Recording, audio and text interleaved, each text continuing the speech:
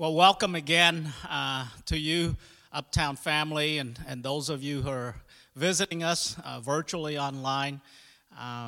We hope that you're finding the series of COVID messages encouraging to you as we're all, right now, we're staying home to break the curve. We used to stay home to slow the spread. Now we're really trying to stay home and slow the curve. To break or bend the curve, as the phrase is. So we hope that you are finding peace and comfort during this time, and getting closer to your loved ones. And certainly we appreciate those of you who are hopping on the phone line every evening and joining us during prayer time at 7 o'clock from Tuesday through Friday. So we hope that you're finding all of these messages encouraging.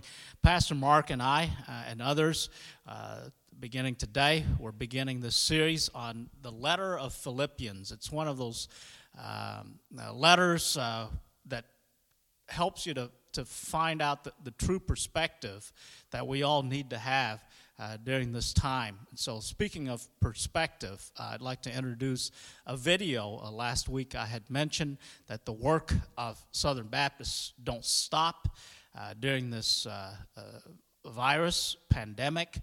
Our work goes on with the 5,000 international missionaries, the 50,000 local churches, the 5,000 North American missions, and this gives you a perspective of the way that we are all chipping in to advance the gospel in this time.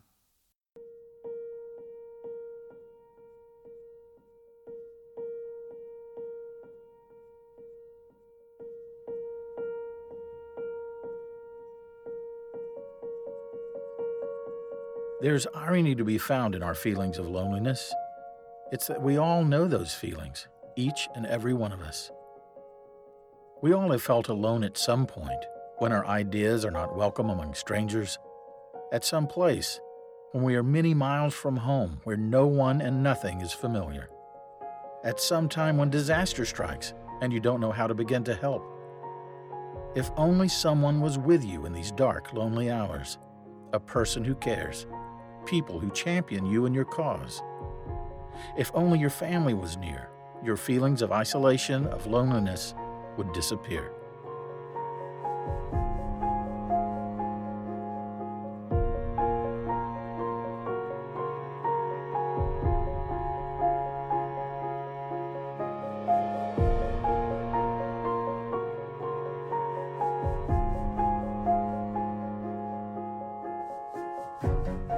"46,484 Southern Baptist churches are praying for you.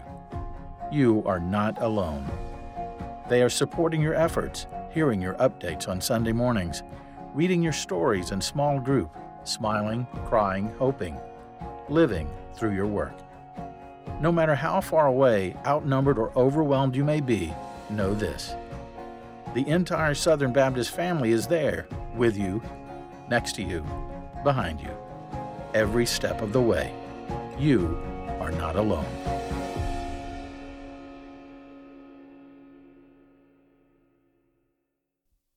So I hope you get a good perspective there of the work that all of our churches do throughout the year as we reach into our communities of need, of color, to share the gospel in every place, in every way. Certainly in every way during this time as we're all staying at home and doing these virtual services online. Again, Pastor Mark and I are beginning a series of messages on the letter of Philippians. The theme for this letter, you will find, is that our peace, our joy, are not based on our circumstances, but it's based on having a proper spiritual outlook on things, okay? Suffering will come, and suffering is here for so many folks. We just learned, again on Friday, that, Illinois hit another high mark 30,000 positive COVID cases. So suffering's going to come, but through faith, we can meet we can meet our trials, we can meet our suffering with peace and joy. And you've got to think that we're crazy when we say you can meet suffering with peace and joy. So that's the theme, the overall underlying theme of the letter of Philippians. It is written by the Apostle Paul. Now, we know a little bit about Paul's background from the book of Acts. It first calls him Saul. That's his Hebrew name. Perhaps he was named after Israel's first king, who also came from the tribe of Benjamin. Well, Saul was extremely proud of his Jewish heritage, and he would protect that heritage at any cost. Saul was a Pharisee of the Pharisees. He would describe himself in this letter. He persecuted Christians before the Lord met him on the road to Damascus. And Acts 8, chapter 8, verse 1, perfectly describes Paul in his pre-Christian state. Okay, Luke recorded that Saul approved of Stephen's execution. Stephen was the first Christian martyr. And so Acts 8:1 says, "But Saul began to destroy the church, going from house to house. He dragged off both men and women and put them into prison." I mean, this guy was the KGB of the Pharisees, okay? Throwing Christians left and right into prison, simply because they were holding house prayer meetings or house services, church services. So he was headed to Damascus to do the same thing, okay, until the Lord Jesus met him on the way through a bright, shining light. And you can say that the Lord Jesus knocked Paul off his high horse. That's one way to put it. He got knocked off his high horse, and his conversion took place around 34 A.D. He took his first missionary journey with Barnabas around 47 A.D. They went through Asia Minor in the region of Galatia.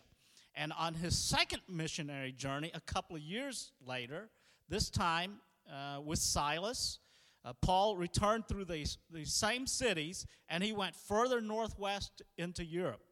And in the port city of Troas, Paul received in a vision a man from Macedonia calling him to help. And so they would cross over into Europe, traveled into the cities of Athens and Corinth in southern Greece. Then they sailed on to Ephesus and Caesarea. And along the way, Paul planted his first church in Europe in the city of Philippi. Okay, that's basically the background. Now, his first convert in Philippi was a woman by the name of Lydia. She was a seller of purple goods. He just happened to find her, godsidentally, as we like to say it around here. He found her among a group of women who had gathered for prayer. And both Paul and his co-worker Silas were imprisoned in Philippi for exorcising a demon from a fortune-telling slave girl. Okay, that was the second major incident there. So losing their means of profit, this girl's owners brought Paul and Silas before the magistrates in Philippi. They had them flogged, and then they jailed them without any trials. Okay, and that is a no-no because Paul was a Roman citizen. Now, God miraculously delivered them, and they proclaimed the gospel to the Philippian jailer. Acts 16 captured these events. Acts 16:32 says, "They spoke the word of the Lord to him and to all who were in his house. And he took them the same hour of the night, washed their wounds. He was baptized at once." This is the jailer. He was baptized at once, he and all of his family. Then he brought Paul and Silas up into his house, set food before them, and he rejoiced along with his entire household that he had believed in God. One early church father said that this jailer was washed. He washed and he was washed. He washed Paul and Silas from their stripes, and he himself was washed from his sins. And on the very next day, this jailer reported that the magistrates decided to let Paul and Silas go in Acts 16:37. Therefore, come out now and go in peace, he said. And Paul said to this jailer, they have beaten us publicly, uncondemned men who are Roman citizens, and they've thrown us into prison. And do they now throw us out secretly? No, you let them come themselves and take us out. The police reported these words to the magistrates, and they were afraid when they heard that Paul was a Roman citizen. So they came and apologized profusely to Paul and Silas in Acts 16:39. And they took them out and asked them to leave the city of Philippi. So they went out of the prison and revisited Lydia. And when they had seen the brothers, they encouraged them and departed. This is an important incident. This is like the third major incident in the city of Philippi in Paul's ministry. Here we see the magistrates secretly ordering the release of Paul and Silas. But Paul insisted that they come to the prison in person to release them. This is in deference to their Roman citizenship. This was pretty much the pattern throughout the whole book of Acts when it came to Paul. So all the Roman officials, including two governors, Felix and Festus, testified to Paul's innocence of any charges against him. Even the Jewish king Agrippa II would later tell Festus in Acts 26:32, this man could have been set free if he had not appealed to Caesar. Okay? But back to what happened in Philippi in Acts 16. Paul was concerned, this is very important, Paul was concerned for the public reputation of his gospel message. And also, no doubt, for the good standing of the young church there that he planted and established. So he insisted on being vindicated publicly for the whole town, for the whole city to see, so that the citizens of Philippi would not think that he was a troublemaker and a lawbreaker. This would have been some major challenges to the gospel being heard in Philippi for years to come. So Paul wanted to make it clear to everyone, to make it official that a mistake had been made by the magistrates who had flogged and imprisoned a Roman citizen without a formal hearing. So all of that is the background to the letter of Philippians. Well, Paul would invoke his privileges as a Roman citizen again late in his life when he appealed to Caesar to be transferred to Rome in Acts 25. The letter to the Philippians was written when he was under house arrest. He was chained to a guard in Herod's Praetorium in Rome around 62 A.D. The Praetorium, that word, the Praetorium, it was probably quarters, living quarters, built for the imperial bodyguard, or the headquarters of one of their provincial governors. Paul had been imprisoned in Caesarea 2 years before. Well, Paul had been accused of threatening the peace of Rome, of being a Christian ringleader and profaning the Jewish temple. Well, he said guilty as charged on the second accusation of him being a leader of the way, which was what Christians were known back then. What we know was that Paul was shipped off to Rome, and he was under house arrest there for another 2 years. He was guarded by the imperial guard. And Acts 28:30 said, for 2 whole years, Paul stayed there in his own rented house at his own expense and welcomed all who came to see him. Acts 28:31, he proclaimed the kingdom of God and taught about the Lord Jesus Christ with all boldness and without hindrance. This was a self-financed quarantine. Okay? I've never known anybody who pays to go to jail. And that's exactly what Paul did.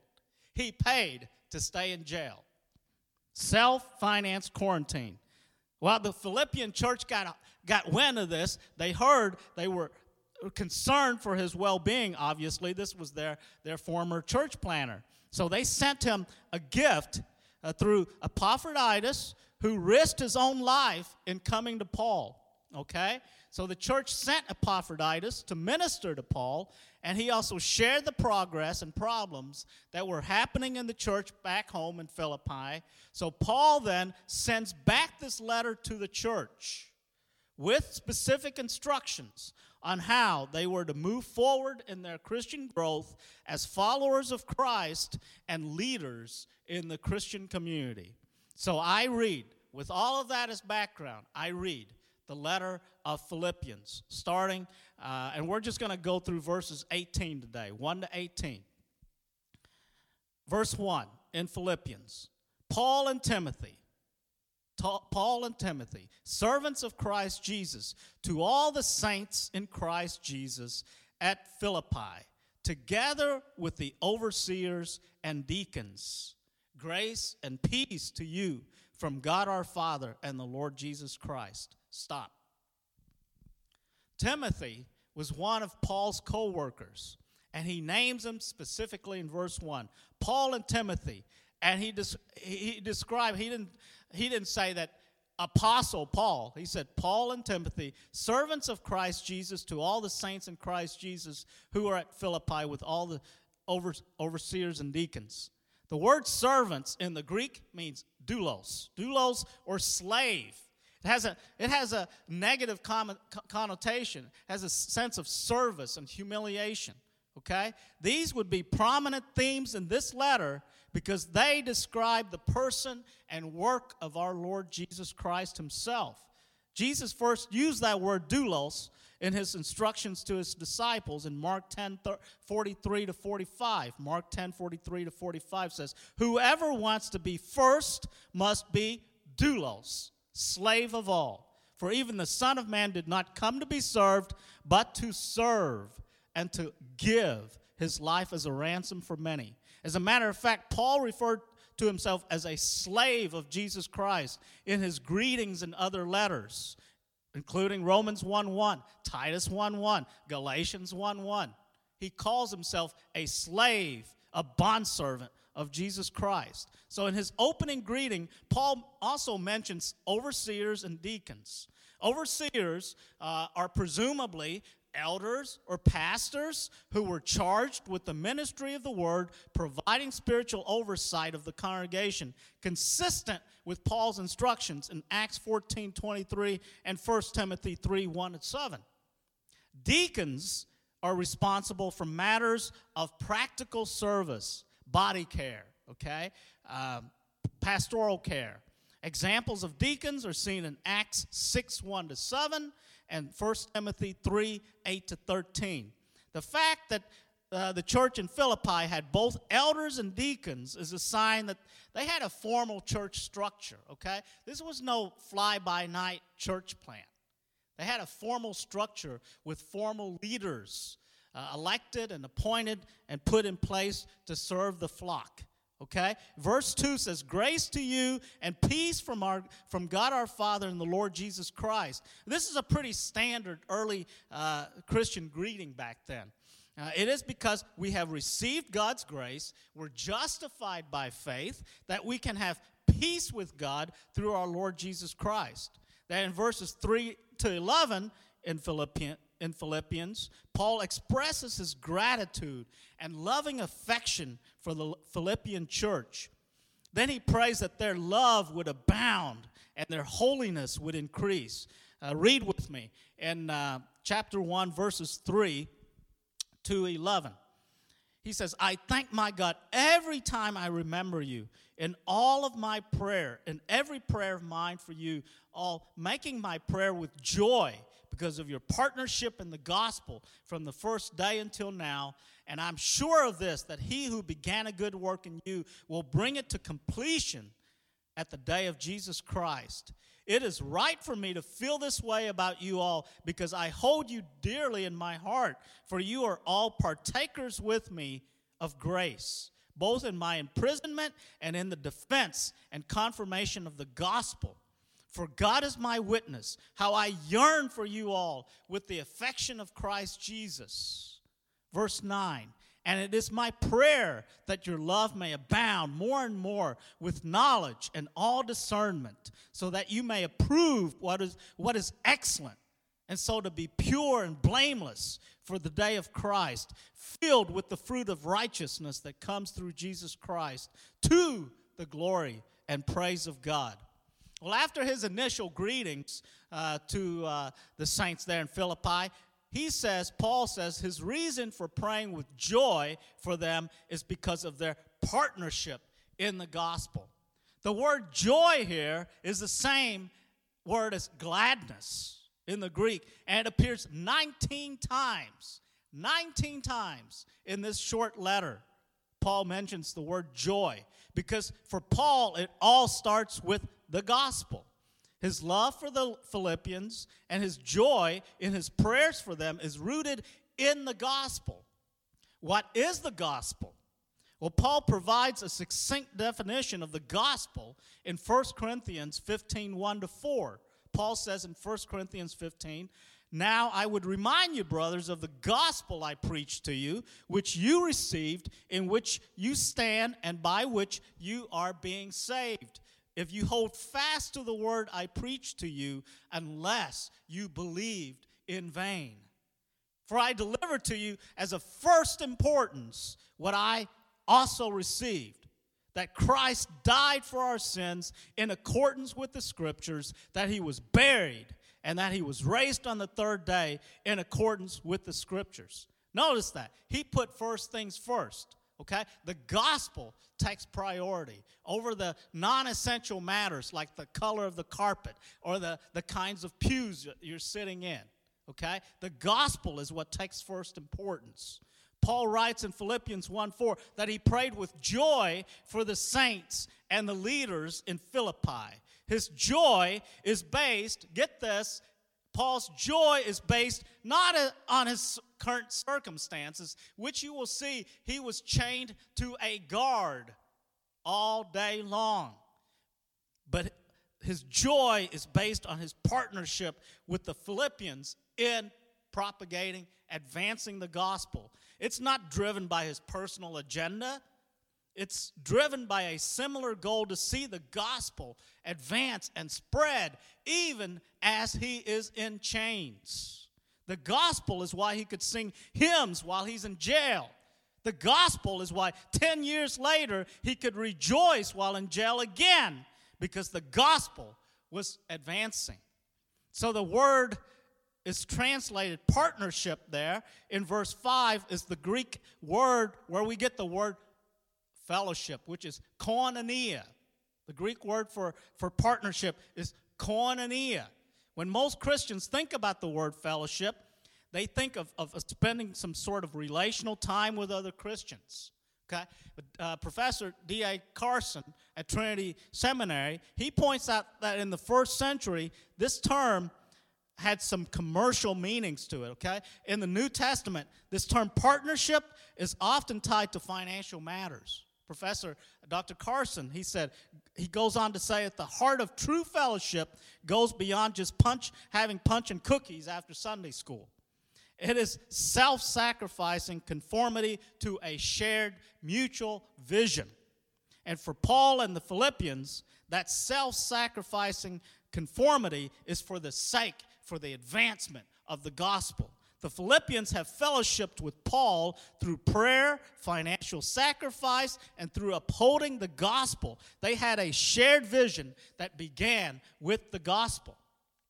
And in verse 6 of Paul's opening words to the Philippians, Paul goes on to express his confidence in God, who had begun a good work in them. And that work, which Paul is referring to, was their salvation. This was the first step for these believers, but it was surely not intended to be the last. For the believer, for every believer, the first step is an admission of failure, okay? That every Christian is by nature an admitted failure, okay? We admit that we fail to live up to God's standards, okay? The first step in understanding the gospel is admitting that we have blown it big time, okay? We sin in what we say, do, or think about ourselves and about others. and even God. I mean, some people are shaking their fists up at God right now, even in the midst of this pandemic. For all sin and fall short of the glory of God, Romans 3:23. The wages of sin is death, but the gift of God is eternal life through Jesus Christ, Romans 6:23. So the work that God does is not something he just begins with. It is the work over a lifetime. As Paul said in verse 6, being confident of this, that he who began a good work in you will carry it on until the day of Christ Jesus. The beginning of God's work begins when we put our hope and trust in Jesus Christ to save us. But the work does not end there. Paul says God will be faithful to carry on that work until the day that Jesus Christ returns. And the work God begins at our salvation is not finished until Jesus comes back or at death. As long as one is alive, God is still completing the work that he began. Okay? Dave Harvey, in his book, Rescuing Ambition, he said, in the shadow of failure, we find humbling grace. We learn that we're limited human beings. We discover that God is more interested in who we're becoming than in what we are achieving. We find our definition not in our failures or successes, but in Christ himself. That sounds a lot like the gospel. It sounds a lot like God not only beginning a work, but also being faithful to complete that work. Okay, going on from verses 9 to 11, Paul says, this is my prayer, that your love may abound more and more in knowledge and depth of insight, so that you may be able to discern what is best, and you may be pure and blameless until the day of Christ, that you may be filled with the fruit of righteousness that comes through Jesus Christ, to the glory and the praise of God. The word discern there, the word discern in verse 10, it means to decide what is best. Okay, this means to have a special ability regarding perception that helps you make decisions concerning what is best in extremely difficult, challenging situations like the one we're going through right now. This kind of discernment is not about who you should marry or how much taxes you pay or which college you should attend. That's not what this kind of a discernment is. This kind of discernment is for the kind of decisions you have to make when the best option is not always clear. Okay? The discernment that Paul is praying about here is deciding about two different ministry opportunities and not knowing which one will have the greatest impact. And we'll talk about that when he talks about his extremely challenging scenario of whether to continue to live or to die and to be with Christ. That's what he's talking about. This is the kind of decision one is faced with when we have to decide if to help someone in need is simply enabling that person. Tough decision to make. Whether we want to help that person or by helping that person, we're really enabling that person. Okay? Again, it's deciding between two very difficult choices. And what Paul is praying here for these believers is that they would have the discernment to know what is best. What is best? This kind of discernment is incredibly valuable in the life of ministry leaders. The point of this prayer, though, is not discernment for discernment's sake. It is discernment so that the Philippians would grow in love and knowledge. It is interesting that the object of neither this love nor this knowledge is stated. Okay? And this is my prayer, that your love may abound more and more in knowledge and depth of insight. Verse 9. Well, what kind of love is this that he's talking about? Is it love for God? Is it love for the lost? What is it? Is it love for the other believers? Paul really doesn't say.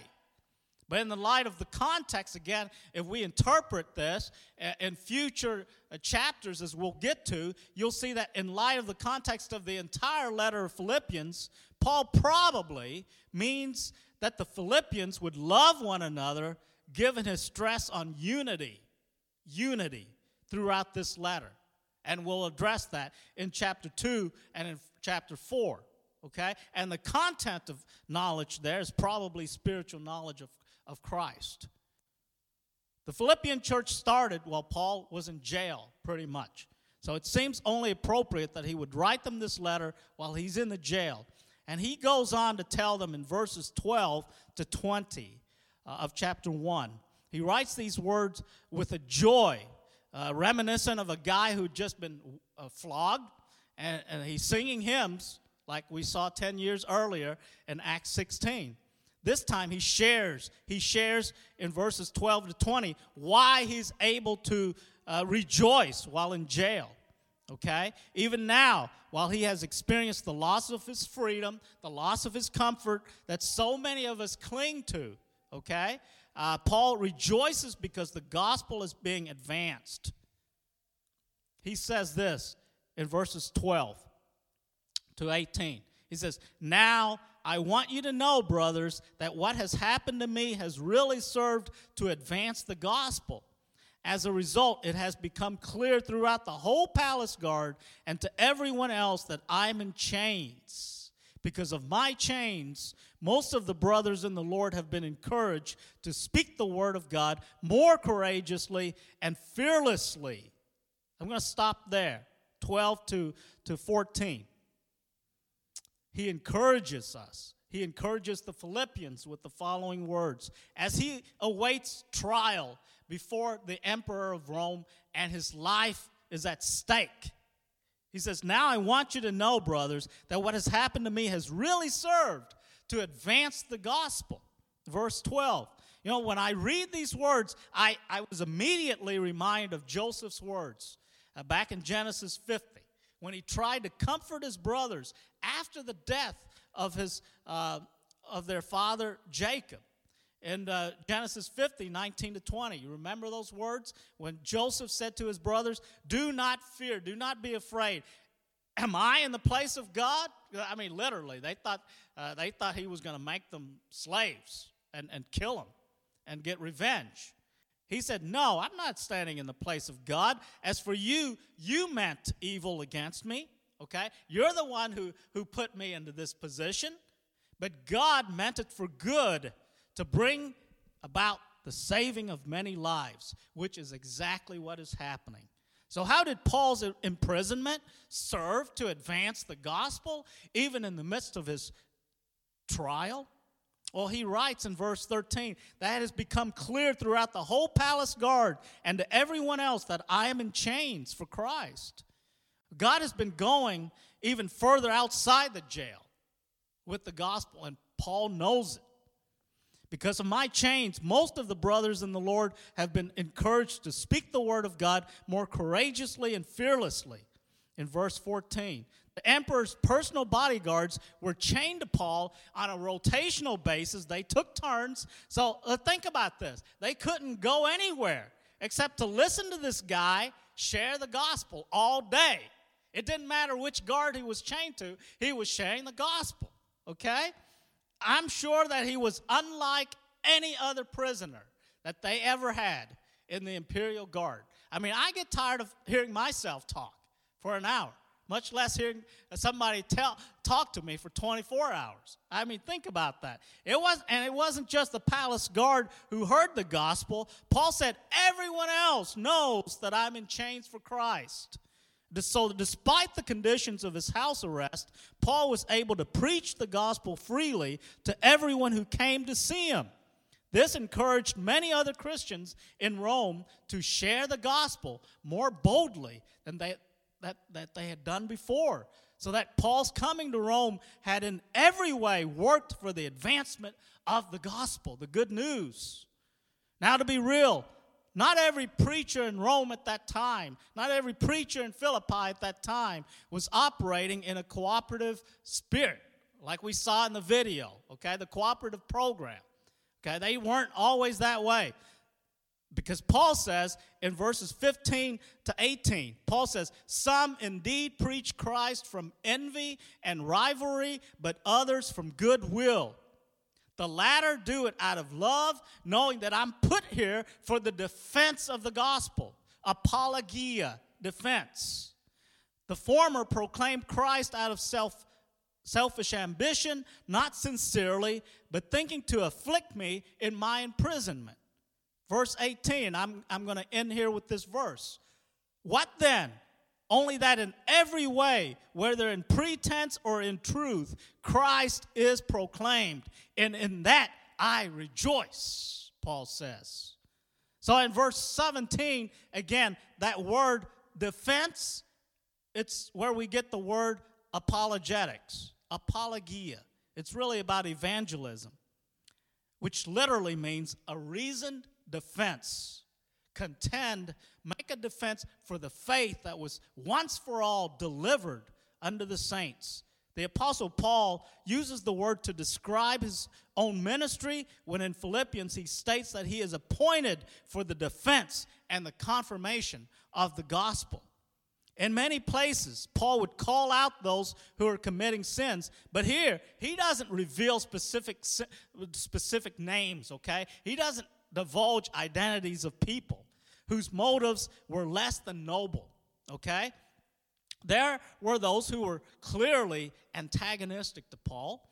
They may preach generally a sound gospel. There's nothing here to say that they were preaching a false gospel, because Paul would call them out by name if they were preaching a false gospel. That's not the sign here. They were preaching the gospel, but they were personally at odds. They had a beef. They had a beef to pick with Paul, basically.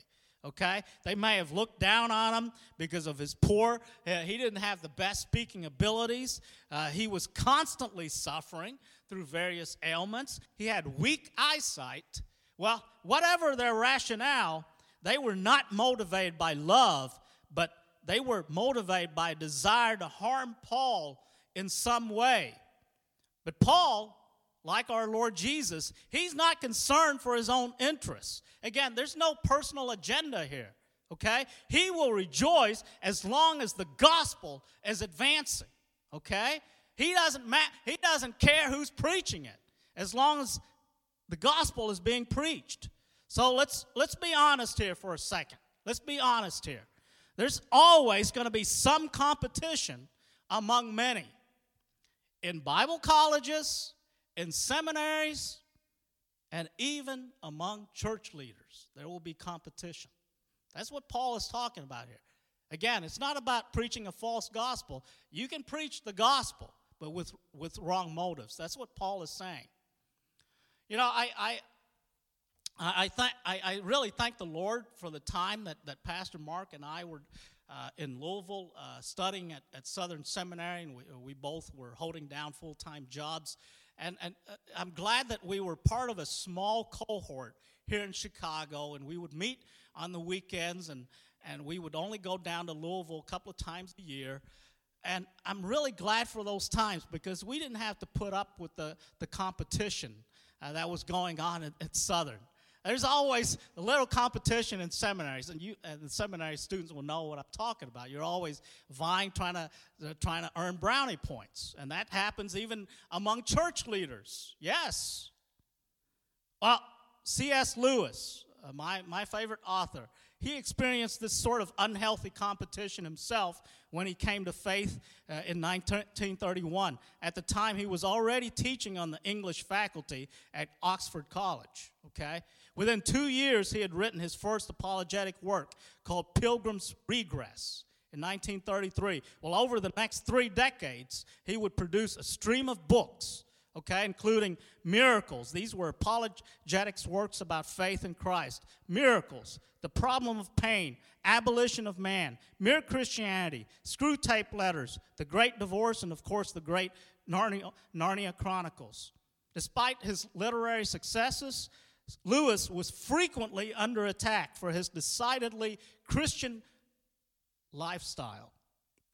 His close friends, even his close Christian brothers, Owen Barfield and J.R.R. Tolkien, who wrote Lord of the Rings, did you know that even those close friends of C.S. Lewis would openly disapprove him and criticize him for his evangelistic speaking and writing? I mean, even Dorothy Sayers, his other Christian friend, would say, I don't know why you respond to these people who write to you. He felt an obligation to write back to everybody who wrote him. He took the time to write tailor letters. And Dorothy Sayers goes, well, you can write those letters. I don't care about them. So if the harsh criticism of these fellow believers was unpleasant, it was mild compared to the attacks that he got from colleagues and strangers who did not share his faith. Okay? Lyle Dorsett, who's the curator of the Marion Wade collection at Wheaton College, wrote this. He says, it is with common knowledge that Lewis's Christian books caused so much disapproval that he was more than once passed over for a professorship at Oxford. They wouldn't give him a full professorship at Oxford, with the honors going to other men with lesser reputation. It was Magdalene College at Cambridge University that finally honored him with a chair in 1955 and thereby recognized his original and important contributions to English literary history and criticism. So along with his international reputation, his ever-growing royalties and thousands of fans throughout the English-speaking world came increasing alienation. So Lyle Dorsett asked, did Lewis take comfort in his Lord's warning in the Sermon on the Mount that his disciples would indeed be insulted and persecuted? We do not know. Close quote. Let me ask you this closing question as we close today. Do you find it difficult to find joy right now, peace and joy in our current circumstances? Staying at home, to bend the curve. Do you find increasingly difficult, day by day? It's like Groundhog Day. It's like repeating the same day over and over and over again. Do you find it difficult to have joy in our circumstances? And for those who are asking out there, why a good God would allow this pandemic or so many other evils that have beset our world over time, it can be difficult when all you see, and I was watching the news yesterday even, and all you see is body bags being carried out of hospital emergency rooms. That's what you're seeing. You're seeing body bags. And funeral homes in New York are reporting that they're running out of coffins. And New York City is saying they are running out of burial spaces to bury people in New York City. Where do you find peace and joy to that? Why do we have a horror of the natural process of death? Here's the key question that Lewis would ask. Could it be that it ought not to be this way? Think about it. If death were merely part of the natural process, would it be so horrifying as it is? Is death an intruder on God's good creation that has been caused by sin? Or is death just the other end of life? C.S. Lewis argued that death is not natural. It is unnatural. And therefore, its unnaturalness is the source of its sheer horror. Death, folks, ought not to be. It is a clue that there is something going wrong with the world when death happens. It is a sign to us that a good world has gone wrong. Okay? It is no longer Eden. It is no longer Narnia. We need only remember that we're not living in the good world. We're no longer living in the Garden of Eden that God originally created, a world in which sin, sickness, death, disasters were unknown. In a very real sense, we are living in a world man created when Adam and Eve chose to rebel against God, and in doing so, triggered catastrophic effects that followed and are with us even today. The fall affected every atom in our bodies and to the uttermost parts of the universe. And one of those is the disruption of nature and the created order, which Paul says has been groaning together in the pains of childbirth until now. Plagues, famines, tsunamis, pandemics are some of the results of that disruption. But God was gracious. He was gracious to our first parents, Adam and Eve, in spite of their sin. And he is gracious to us in spite of our sins, so that we can have hope even in the worst of times.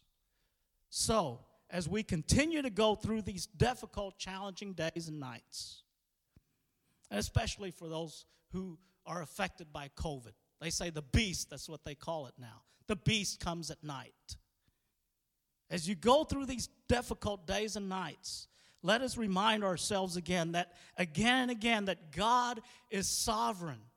He is in control. He loves us, and he is faithful. And that is Paul's message. That is Paul's message to us all in these days as we are sheltered in place. So I will close this with prayer now. Heavenly Father, we thank you for your word today to your people. And I pray the prayer of Paul, that our love may abound more and more in knowledge of the saving grace of your Son, Jesus Christ, and depth of insight and discernment, Lord, that we may know to choose what is best, and that we may live pure and godly lives, blameless until the day of Christ, that we might be filled with the fruit of righteousness that comes through Jesus Christ to your glory and to your praise. And Lord, until we meet again, we pray that you lead us and guide us by your grace, by your mercy. We pray all of these things in the name of Jesus Christ. Amen.